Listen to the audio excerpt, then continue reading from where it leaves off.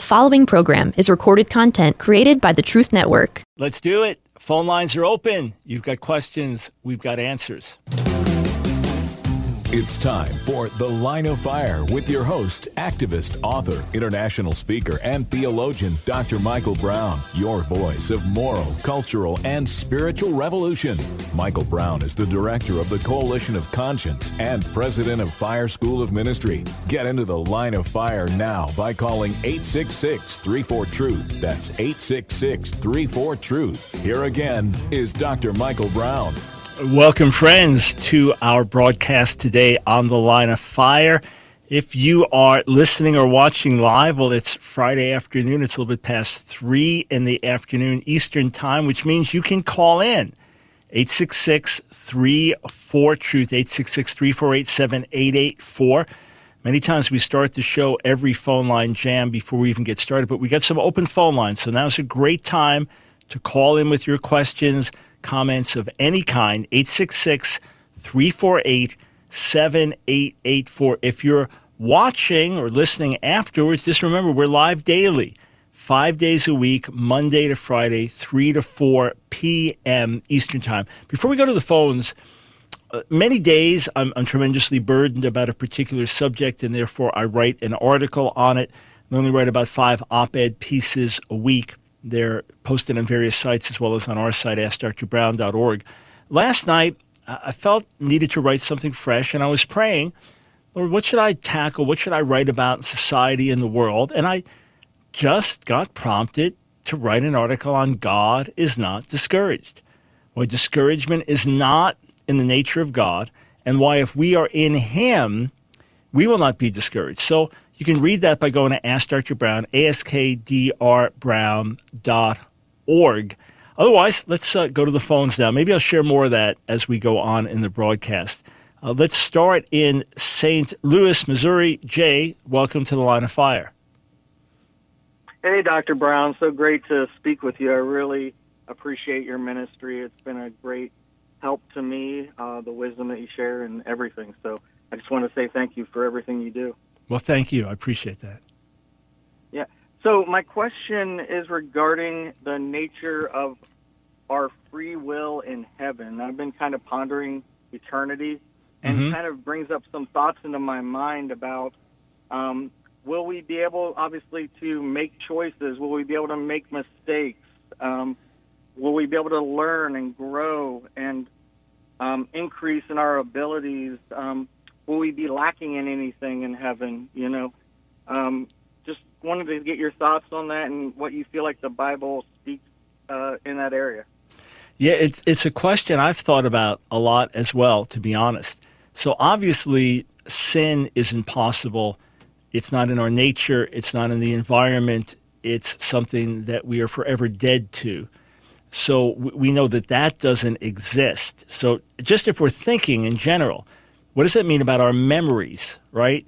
If we're remembering back to things, well, if we're remembering back to sinful things we did or sinful things that were around us, or, that couldn't be a memory. So there are a lot of questions the more you dig in terms of what our consciousness will be, what our awareness will be, etc. But I don't know that the Bible explicitly answers the questions you're asking, because I've wondered about it as well. For example, if there is no challenge, then can there be any sense of achievement? Because what seems clear to me is the way God made us in His nature, and with the universe as He created it in all of its vastness, that we get to grow and explore and do things forever and ever that we don't get to finish in this world. Ecclesiastes 3 is commonly understood. God put eternity in our hearts, which is why we seek after Him. But it's also why for so many of us there are goals, dreams, things that don't get fulfilled in this world, that forever and ever we get to live out. Winky Pratney once said to me that he plans to learn every language and learn to play every instrument, in the world to come. That could well be the case. Obviously, we worship the Lord that's at the center of everything, but the creativity, the desire, the things He put within us, it would seem will be there growing forever and ever. Again, I can't say the Bible explicitly addresses that. But here's the question, though. Can there be growth if there's no challenge? Can there be growth if there's no failure? Can there be failure without frustration, or can there be frustration without sin? So I don't know that I have answers to these things. When I really think about it, I know there is the sense of exploration and growth and being challenged to go deeper, and you can have that without failure. But if all we ever do is just succeed endlessly without hitting any bumps or obstacles or challenges, then how do we grow? So obviously there's just so much we don't know on this side. And then you add in the endless questions about, a baby that was aborted or a little child that was killed and enters God's heavenly presence. Where do they develop? How do they grow? Families are reunited. What happens? Even, the challenge that the Sadducees gave to Jesus about the woman that's married 7 times because each husband dies, then in the world to come, which will be your husband. Jesus says, well, you don't understand the world to come. That also raises the question, what relationship do we have with a spouse? You'd imagine it would be different than just some stranger. So there are a lot of questions we don't have answers to. The key thing we do know is every tear is wiped away. There's no pain, there's no death, there's no suffering, and that God's light fills the entire world in which we live, and that we are in intimate fellowship with Him. So everything flows out of that, and I guess that's the biggest thing that we do need to know. Yeah, and I was thinking of those same questions you were just kind of outlining there. I can't imagine eternity without challenge, without goals and dreams, and it just seems so much a part of our nature. I just can't imagine it not being a part of it. Yeah, so again, God, I believe God put that in us. My wife Nancy has many deep spiritual interests, but she's also a master landscaper and gardener and builder, could work side by side with general contractor planning out a house. I mean, she's just brilliant like that. And many years ago, she said, "What are you going to do in heaven? Because there's no one to debate. There's no heresy to fix, or no activism to stand for." She goes, "I could just keep doing this, just so." But look, Spurgeon said that he would preach to the angels about grace because they don't get it. They look into our salvation, but they never received grace the way we did. Either they obeyed and were rewarded, or they disobeyed and were judged. So you picture he preaches on grace. It's like, could you preach on it one more time? So it'll be amazing beyond anything we can imagine. But we don't have a lot of these questions answered. Hey, thanks for asking. I appreciate it. All right, 866-348-7884. Let's go to John in Wilmington, Delaware. Welcome to the Line of Fire. How you doing, Dr. Brown? Doing well, thanks. So a couple weeks ago, or maybe a month ago, I called you and asked you about Mark Nanos' book and what you thought. And then you kind of asked me, what verse trips me up, or I forget the exact word you used, but I've contemplated that since. Mm-hmm.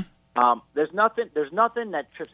I do agree with you that he kind of does twist and turn some things, but Acts 21. So my question, when Paul comes, when they discussed how he came back and he was preaching to the Gentiles, and how that was great and they glorified God. But the Jewish people that were coming to faith, they had zeal for the law, and they asked him to make the Nazirite vow. If he was 100% giving it up, wouldn't he have said it there at that moment? Why do you think he went to the temple and did that? Because he wasn't giving it up. He lived as a Torah observant Jew. Why wouldn't he? He just did it. He did it in the newness of the Spirit. That's what he says in Romans 7. And in order to reach certain people, would take on traditions he didn't have to. So you can kind of look at Acts 21 3 different ways, but I'll give you my take on it. The most negative take is that he was warned about this, that the Jews in Jerusalem were going to bind him. Acts 21 was not talking about being taken by the Romans, but the Jews binding him with legalism, and Paul fell into the trap of legalism there in Acts 21 and joined all these tens of thousands of other Jewish believers who were caught up with legalism. So for many reasons, I reject that viewpoint. Another is that it would be called an adiaphora, just something that Paul did to do it because it was helpful and useful for ministry. The problem with that is that he was making a statement in doing it. No, I don't teach Jews who believe in Jesus around the world to abandon Moses. I'm not teaching them to do that. So that's what would argue against that. The last view is that they were zealous for the Torah, so was he, but it was in the life of the Spirit, in the fullness of the Spirit. But the fact is, the temple was about to be destroyed. In not that many years, the temple was going to be destroyed, and that would be the final death blow to the old system. That Hebrews 8 says that the new covenant has been inaugurated and the old is obsolete. It's ready to perish. So that with the destruction of the temple and everything changing so radically, you now have Pharisaical Judaism as the main thing that remains in that regard, because it's synagogue-based, not temple-based, and has these other traditions. And then the Jewish believers in Jesus continued on rejecting the traditions of the Pharisees, but now building a new life of a new covenant in the Spirit. So things did change dramatically as the temple was destroyed. But until that time, they participated like other Jews, but with a different spirit, with a different attitude, with a recognition of forgiveness through the cross that others didn't have. So look, it's Acts, the 10th chapter. So well into the book of Acts, when God gives the revelation to Peter that it's okay to go to the Gentiles. So he didn't get that. He probably assumed that as Israel is saved, that their whole mission is to see Israel saved, and as Israel is saved, then that'll bring salvation to the rest of the world. And that's how the Great Commission will be fulfilled. He didn't even get it that he was supposed to go to the Gentiles. The idea of him eating something unclean was unthinkable to him. And God never told him to eat something unclean there in Acts 10, for the record. Just said, hey, don't call unclean what I've cleansed, namely the Gentiles, through the blood of Jesus. So these men lived as Jews. It was normal, understandable to do that. They did it with a different attitude towards the law. They did it with a different understanding of grace and forgiveness than their fellow Jews who weren't believers. Then with the destruction of the temple, that brings into full measure the depth of changes that will need to be made and the further realities of the new covenant, which then get lived out in various different ways in various different communities. So again, and I've got a break coming up, so let me just sum up here. I appreciate a lot of what Mark Nanos has done in his writings. I do think some things, like in Romans, turn things upside down. But the idea that this was a Jewish movement started by Jewish followers of Jesus who still lived as Jews, yes, that's true, but not under the law as a system of righteousness, not under the condemnation of the law, and not under the law as a tutor to bring them to the Messiah. And with the fullness of life coming now, the destruction of the temple, things now get expressed in different ways. Hey, thank you for calling back. I appreciate it.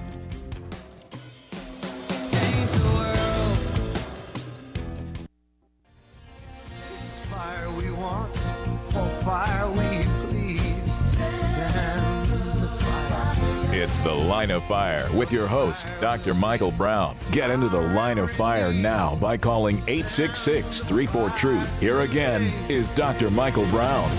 Welcome, friends, to The Line of Fire. Hey, a reminder, Has God Failed You? Finding Faith When You're Not Even Sure God Is Real is available not just as a paperback or actually on-demand hardcover and ebook, but also in audio form. So you can get it any way that you take books in, physical copy, ebook, or audio form. So to get your different options, go to websites like Amazon.com and other places where you get your books, or go to my website if you just want the physical copy, Ask Dr. Brown, askdrbrown.org. We're getting great responses from readers. We're getting great responses from interviewers and producers who are reading the book before they talk with me and saying how it ministered to them. So we're really blessed to hear that it's an important book about an important subject. Has God failed you?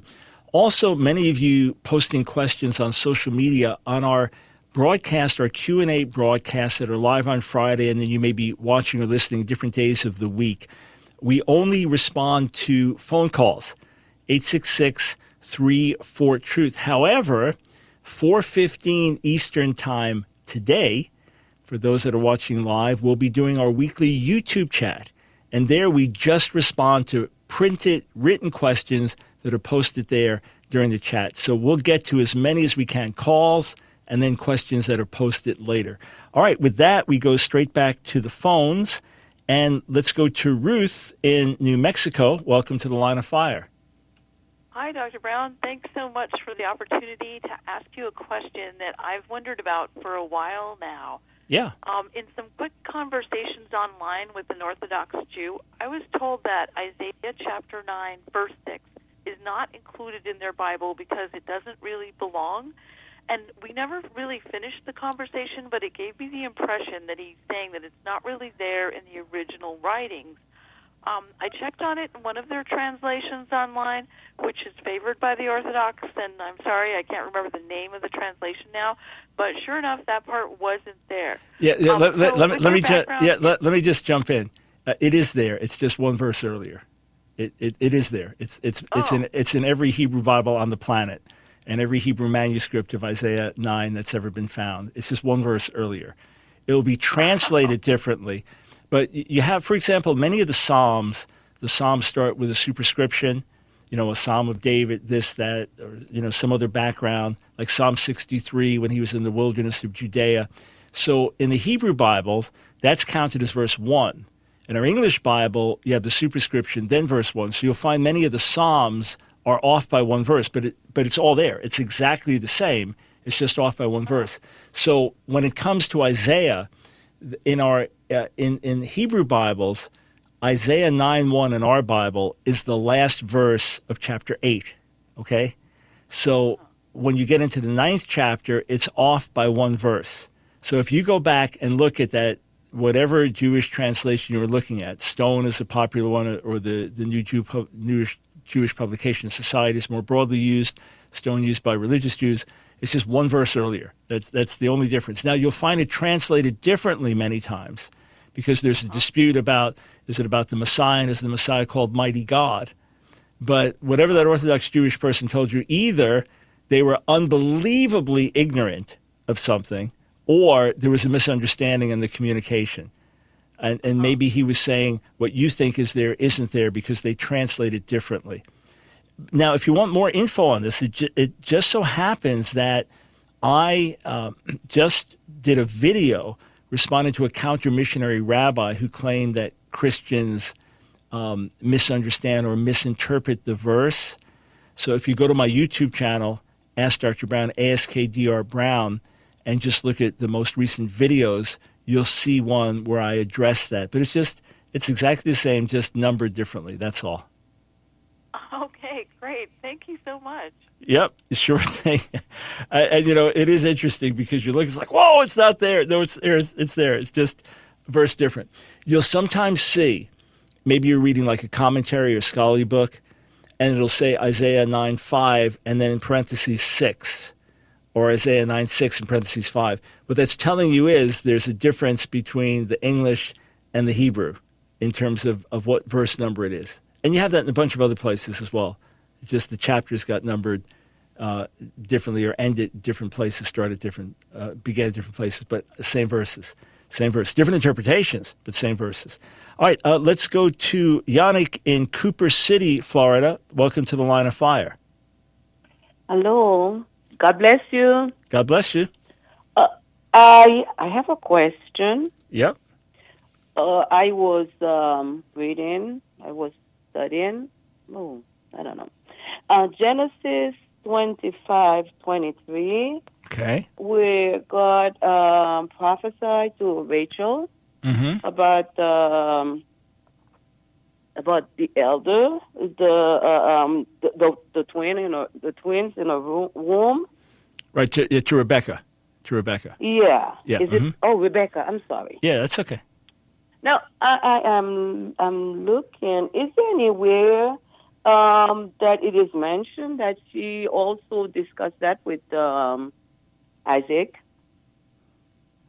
Well, it doesn't say. She's wondering what's going on. I can't hear you. Yeah, I'm speaking. Not sure why you can't hear me. But anyway, yeah.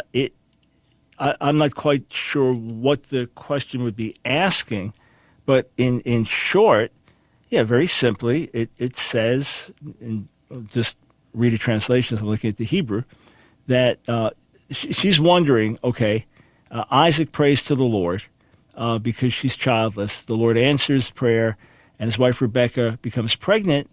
But then she's the children. That's verse 21.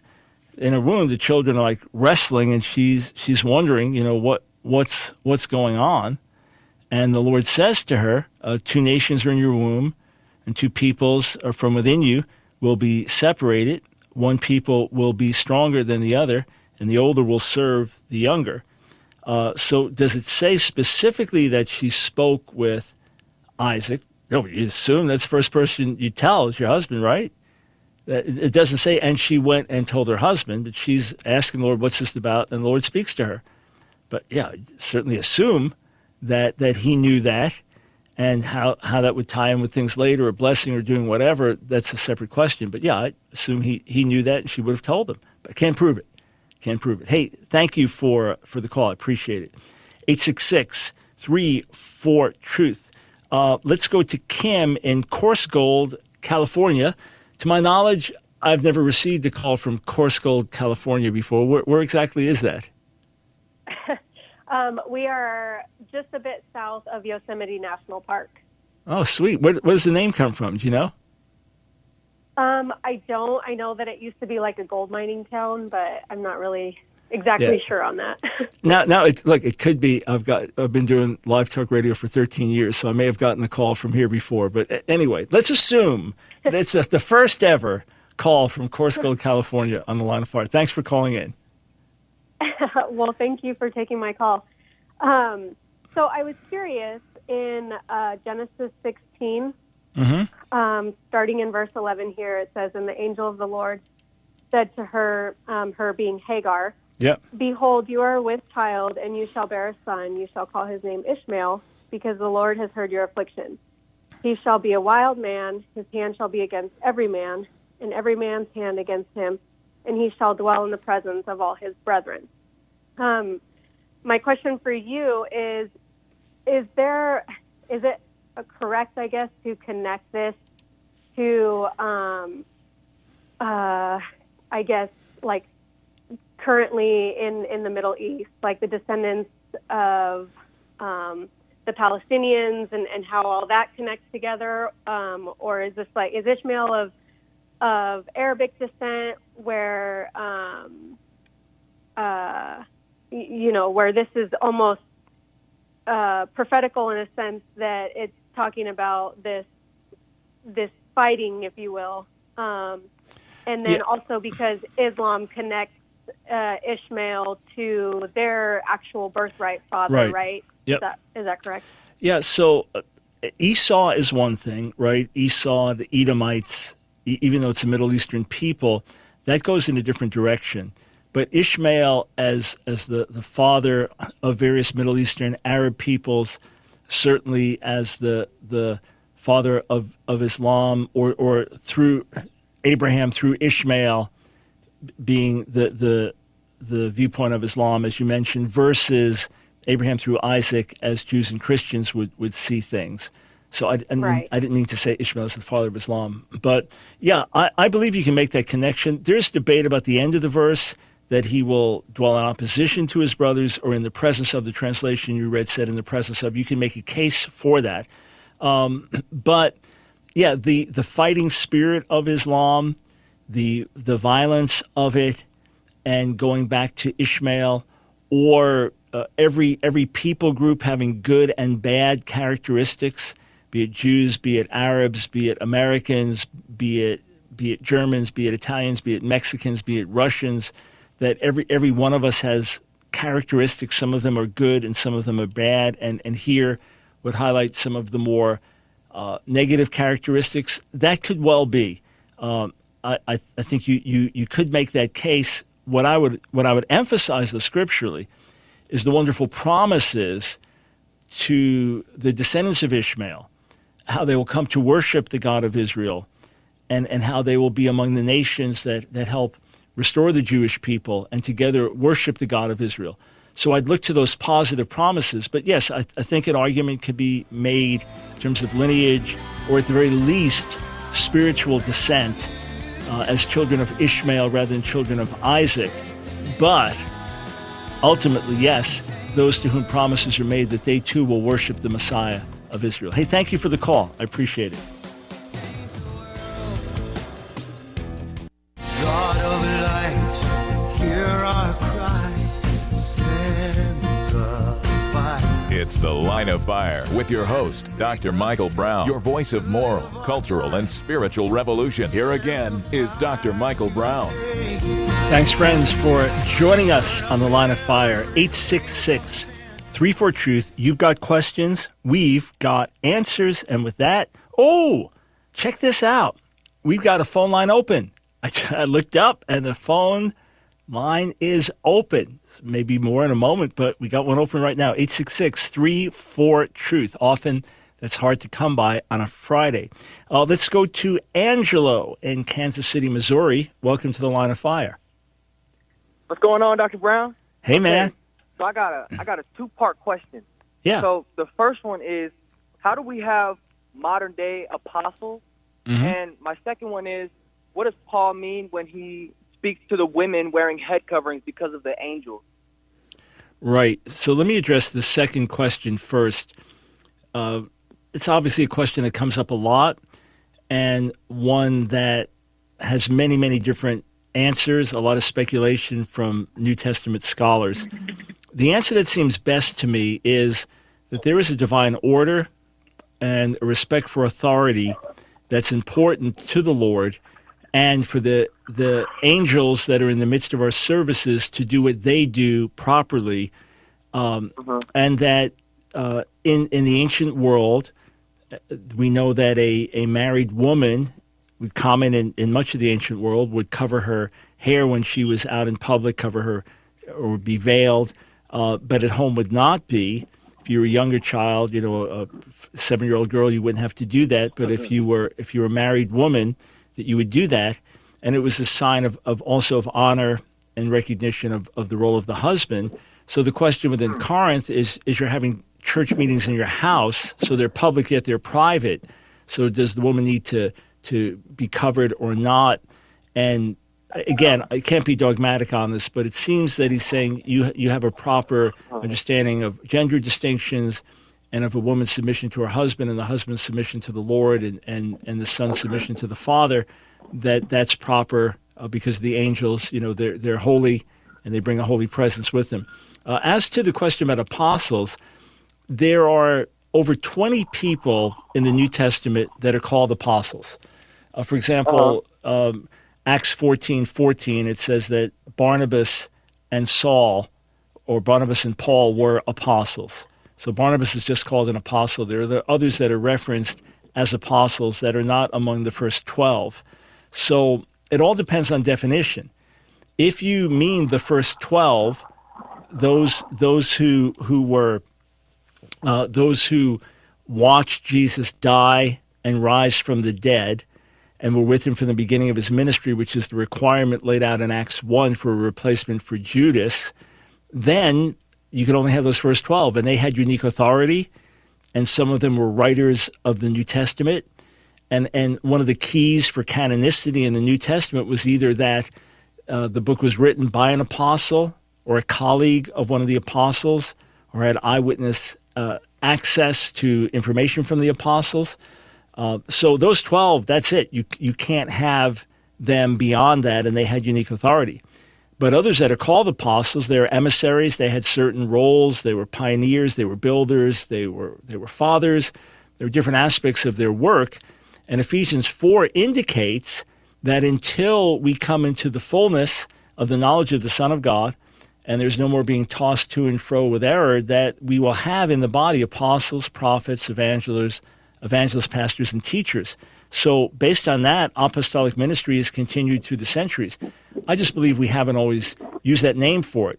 So when I look through church history, I see, Patrick going to Ireland, who becomes St. Patrick. That's an apostle centuries ago. Or I see a John Wesley, or I see a Hudson Taylor, or my friend in India, Yesupadam. Those are all people doing apostolic work, going into new regions, extending. Yeah, we're getting some background noise. Not sure why. So you can hear me, but we won't hear you. So I see that there have been apostles through the ages. We just haven't always used that name to describe them.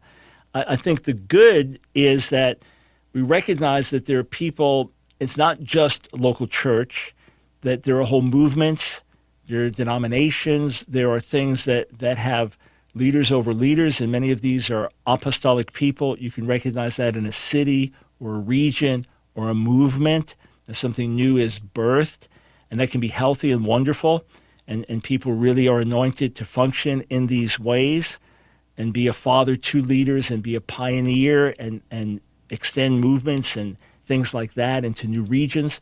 On the other hand, the negative can be if someone thinks they have the authority of a New Testament apostle like a John or a Paul, and they're going to minister in that way, or I should say in particular like a John or a Matthew, or that what they say is on the level of Scripture. So that, of course, is heretical and to be rejected. Hey, thank you, sir, for the question. I appreciate it. 866-34-TRUTH. Let's go to Elmore in Oak Ridge, Tennessee. Welcome to the Line of Fire.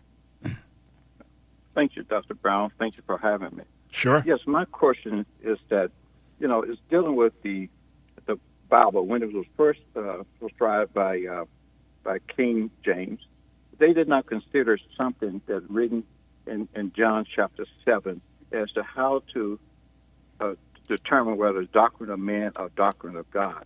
Mm-hmm. When you go to John chapter 7, verse 16 to 18, yep. Jesus answered them and said, my doctrine is not mine, but his mm-hmm. that sent me. If any man would do his will, he would know of the doctrine, whether it be of God or whether I speak of myself.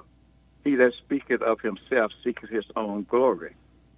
And God never did say that I suffer a woman not to teach, as written in Timothy. That's what Paul said, I suffer a woman not to teach. But God never did say that.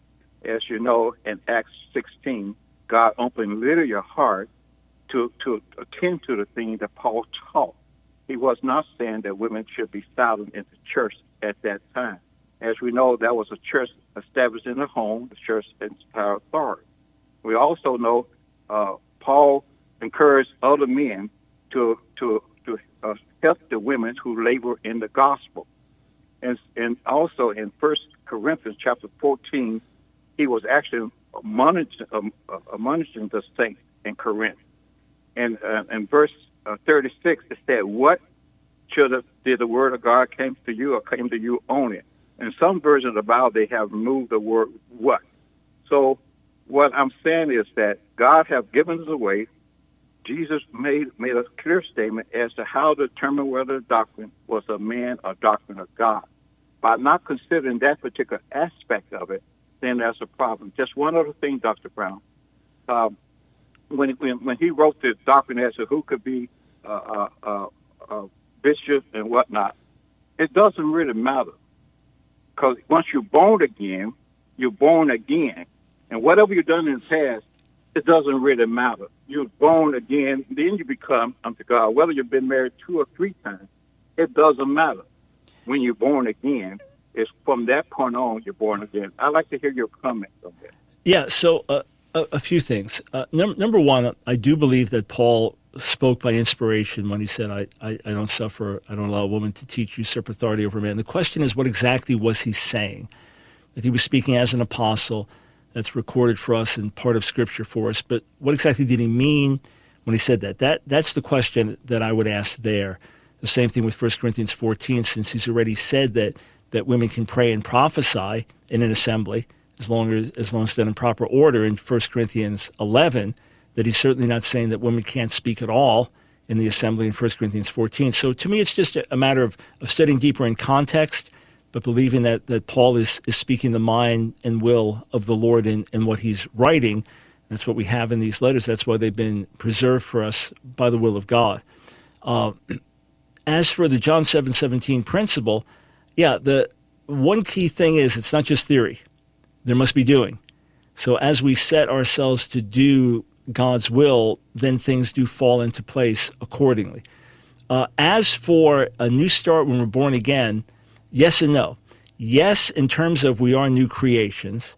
No, in terms of, let's say I stole money yesterday from the bank, got away with it, and got saved today, and the police came to arrest me tomorrow. I'd go to jail for stealing the money, even though I'd go to jail as a saved person.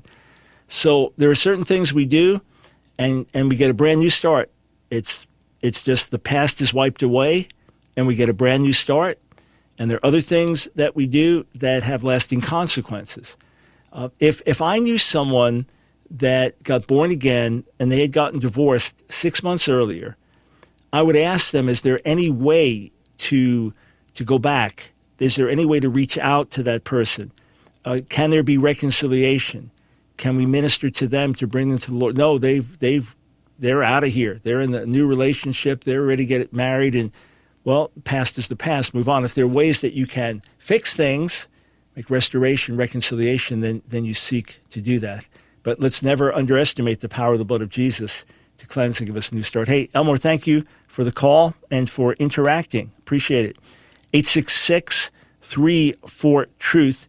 If you want to know more about my views about women in ministry and women as pastors, just go to our website, AskDrBrown.org, type in women or women as pastors, and you'll get more info there. Let's go to Jacob in Killeen, Texas. Welcome to the Line of Fire. Hello, sir. Can you hear me? Yeah, I can. You bet. All right. Thank you. So my question is, it's a two-part question. The first is, how did the Old Testament prophets view child sacrifice and the idols they were sacrificed to, example, Baal and Asherah? And with that knowledge, how should that then affect the way we battle abortion and the idols babies are sacrificed today, example, self and the Supreme Court? Yeah, so number one, it was one of the greatest sins in God's sight. One of the sins that would be singled out, like in Jeremiah 7 or in Jeremiah 19, when God would speak of the shedding of innocent blood, that was often very, very high on the list, if not the highest on the list. Now, of course, you are talking about taking a living human being outside the womb, so not a child within the womb that has the potential of life outside the womb, but a living human being, and burning that child alive in the most horrific manner imaginable to a demonic so-called deity. But it was one of the gravest evils in God's sight. And in my mind, there are definitely parallels, not exact, because you're still not talking about taking a living human being outside the womb and killing it. But there are definitely parallels. Now, as to the gods to which they're sacrificed, to me, it's not Supreme Court or local state. To me, it's to selfish. The gods would be to selfishness, to greed, to sexual freedom without responsibility. Those are the deities to which we'd be sacrificing these babies. If you don't have my book, Jezebel's War with America, Jezebel's War with America, I have a whole chapter on abortion that addresses this very subject head on. Jezebel's War with America. It's The Line of Fire with your host, activist, author, international speaker, and theologian, Dr. Michael Brown. Your voice of moral, cultural, and spiritual revolution. Get into The Line of Fire now by calling 866-34-TRUTH. Here again is Dr. Michael Brown. Okay, I'm looking up at our Facebook stream, which is in front of me, and Yannick thanking me for taking her call and saying it's the first time that she called in. I still don't understand if she discussed with Isaac, if Rebecca spoke with Isaac, why would she have gone to such great extreme to make sure that Jacob received the blessing due to Esau? Well, they're parents and they had their favorites. Just because it said that the older will serve the younger, it didn't say that he'll receive the younger will receive the birthright or the father's blessing. So she was partial to Jacob and Isaac was partial to Esau.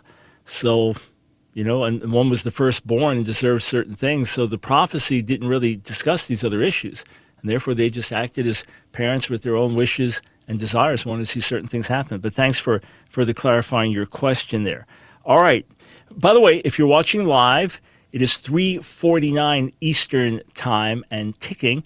And that means in 25 minutes, we'll be back on our YouTube channel, Ask Dr. Brown, AskDr Brown, on YouTube during our weekly Q&A chat. And once we do the chat, then we archive it privately for our monthly supporters, our Patreon supporters. So if you want to watch all these YouTube videos and bonus videos, several hundred of these available now, just join our support team.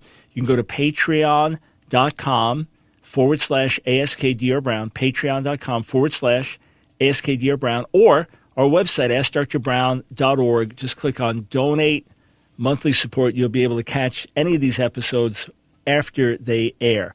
All right, back to the phones, and we go to Alan in Miami, Florida. Welcome to the Line of Fire. Hi, Dr. Brown. How are you? Doing well, thanks. First of all, I want to appreciate that you guys actually take the calls live, and you're not like Tovia Singers that it says that it's live, but when you call, it's recorded. And he should be exposed because, he calls Christianity disgusting. And these people should be exposed for their deceit, first of all. Okay? Second of all, I have a couple of questions. The first question is on Ezekiel 43:11. Mm-hmm. And I believe that the temple, Ezekiel's temple, it was a conditional prophecy. Mm-hmm. Because if you see 43:11, it says, "And if they are ashamed of all that they have done." Right. It seems when you're reading it through, as much as it's glorious and it's very easy to just look at it as some type of millennial temple, which many still believe will happen, in context, Ezekiel is being shown these plans in exile. He's supposed to show his fellow Judeans in exile, so they're ashamed. Here we are languishing in exile because of our sin, and this is what God wants us to build. And then Ezekiel was going to be part of the actual building process and participating in the temple rites. Yes, so that this was supposed to usher in this glorious age with repentance of the exiles and the building of the temple. So it would seem in context that it should have happened 2,500 years ago.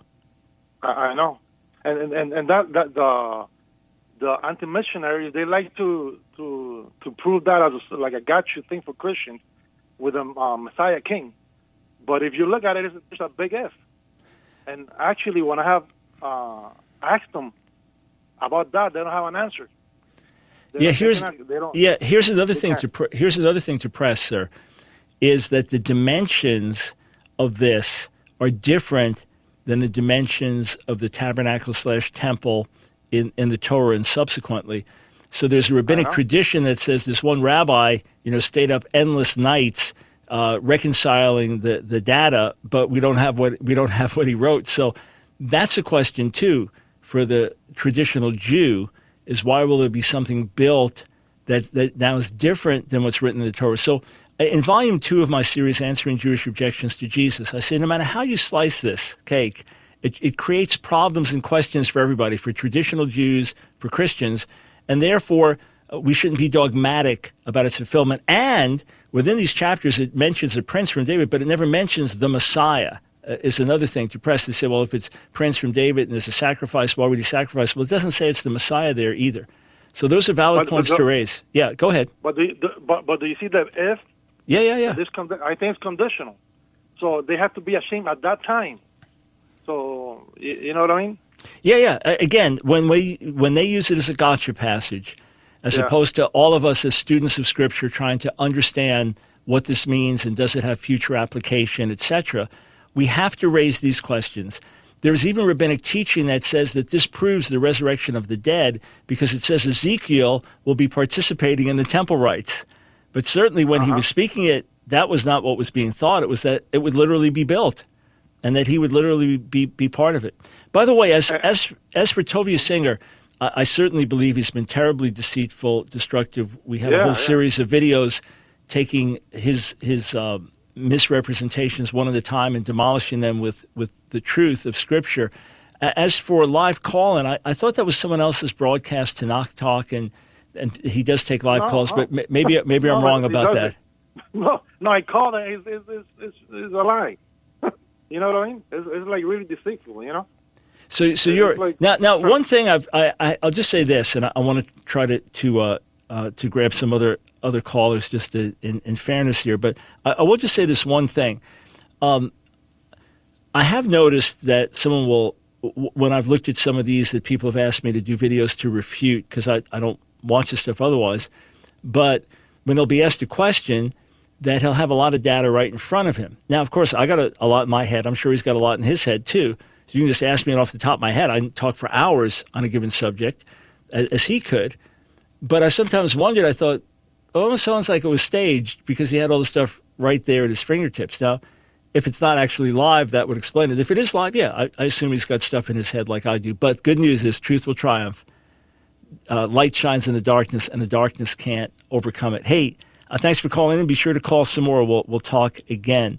866-34-TRUTH. Let's go to Melissa in Houston, Texas. Time is short, so please dive right in. Okay. I wrote out my question for you.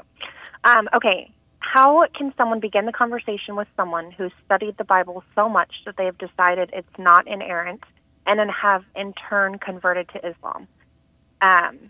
My sister, they were studying to be pastors and studied and decided that they didn't believe, they didn't believe that the Bible was inerrant. They believed it was wrong, and they would have converted to Judaism, but they said they would never be truly Jewish because they weren't born into it, and so therefore converted to Islam and said that it is a kissing cousin of Judaism. Right. So first thing, I would really pray to see what came first, intellectual questions or spiritual disillusionment or personal sin or something. In other words, some people genuinely are confronted intellectually. It throws them. They go on an intellectual journey, and they end up in some kind of error or denial. Other people, something goes wrong spiritually. They a relational breakdown. They get disappointed by their church. That then causes them to question other things. So it's good to know. Like if you can trace it back, sometimes the root of the thing is not what it seems to be. Now, in this case, it could be purely intellectual. It wouldn't be the first person it happened to. But I'd pray and see if just in discussion, if you have any insight there. The other thing I would try to do is say, okay, well, can we watch some things together and get some of the very best debates of Christians against Muslim scholars? Because the idea that you go from not trusting the authority of Scripture to trusting the Quran is mind-boggling. I mean, on an intellectual level, it can be so absolutely demolished. And, the reliability of the Quran, or the authority of the Quran, or, the integrity of the Quranic text, I mean, absolutely demolished. Whereas there's such solid answers for questions about Scripture. So I would check out the website answering-islam.org. answering-islam.org. You get a ton of information there. Look at some of the teachings of Jay Smith, Dr. Jay Smith. Okay. He's not just an apologist. He kind of goes to war on the false foundations of Islam. Dr. Jay Smith. And then debates with Muslims between James White and Muslims and David Wood and Muslims. All right? David Wood and James White. David Wood and James White, they're on our side. Okay, very different approaches, but they've done many debates with Muslims. You can find them online. And then Dr. Jay Smith, go through some of his stuff, but I guarantee you, he knows the Quran 100 times better than these family members do. I guarantee he studied the issues more in depth. And what you want to do is get them shaky on their new false foundations, get them to recognize there's no forgiveness and redemption in Islam the way there is through the gospel, and then try to just step by step find out how it is that they went off. Maybe they never really had a solid personal relationship with the Lord, and it was more going into ministry they thought was a good thing to do. But Melissa, write to us, let us know what's going on. We'd love to know more. And check out these resources. Challenge them to watch some Jay Smith lectures. Find some of the juiciest ones and let their world be shaken a little. And then with that, let's point them back to the gospel. Lord, intervene and bring them to yourself in Jesus' name. All right, friends, 15 minutes from now, we'll be on our YouTube channel, ASK DR Brown, answering your questions there. God bless you.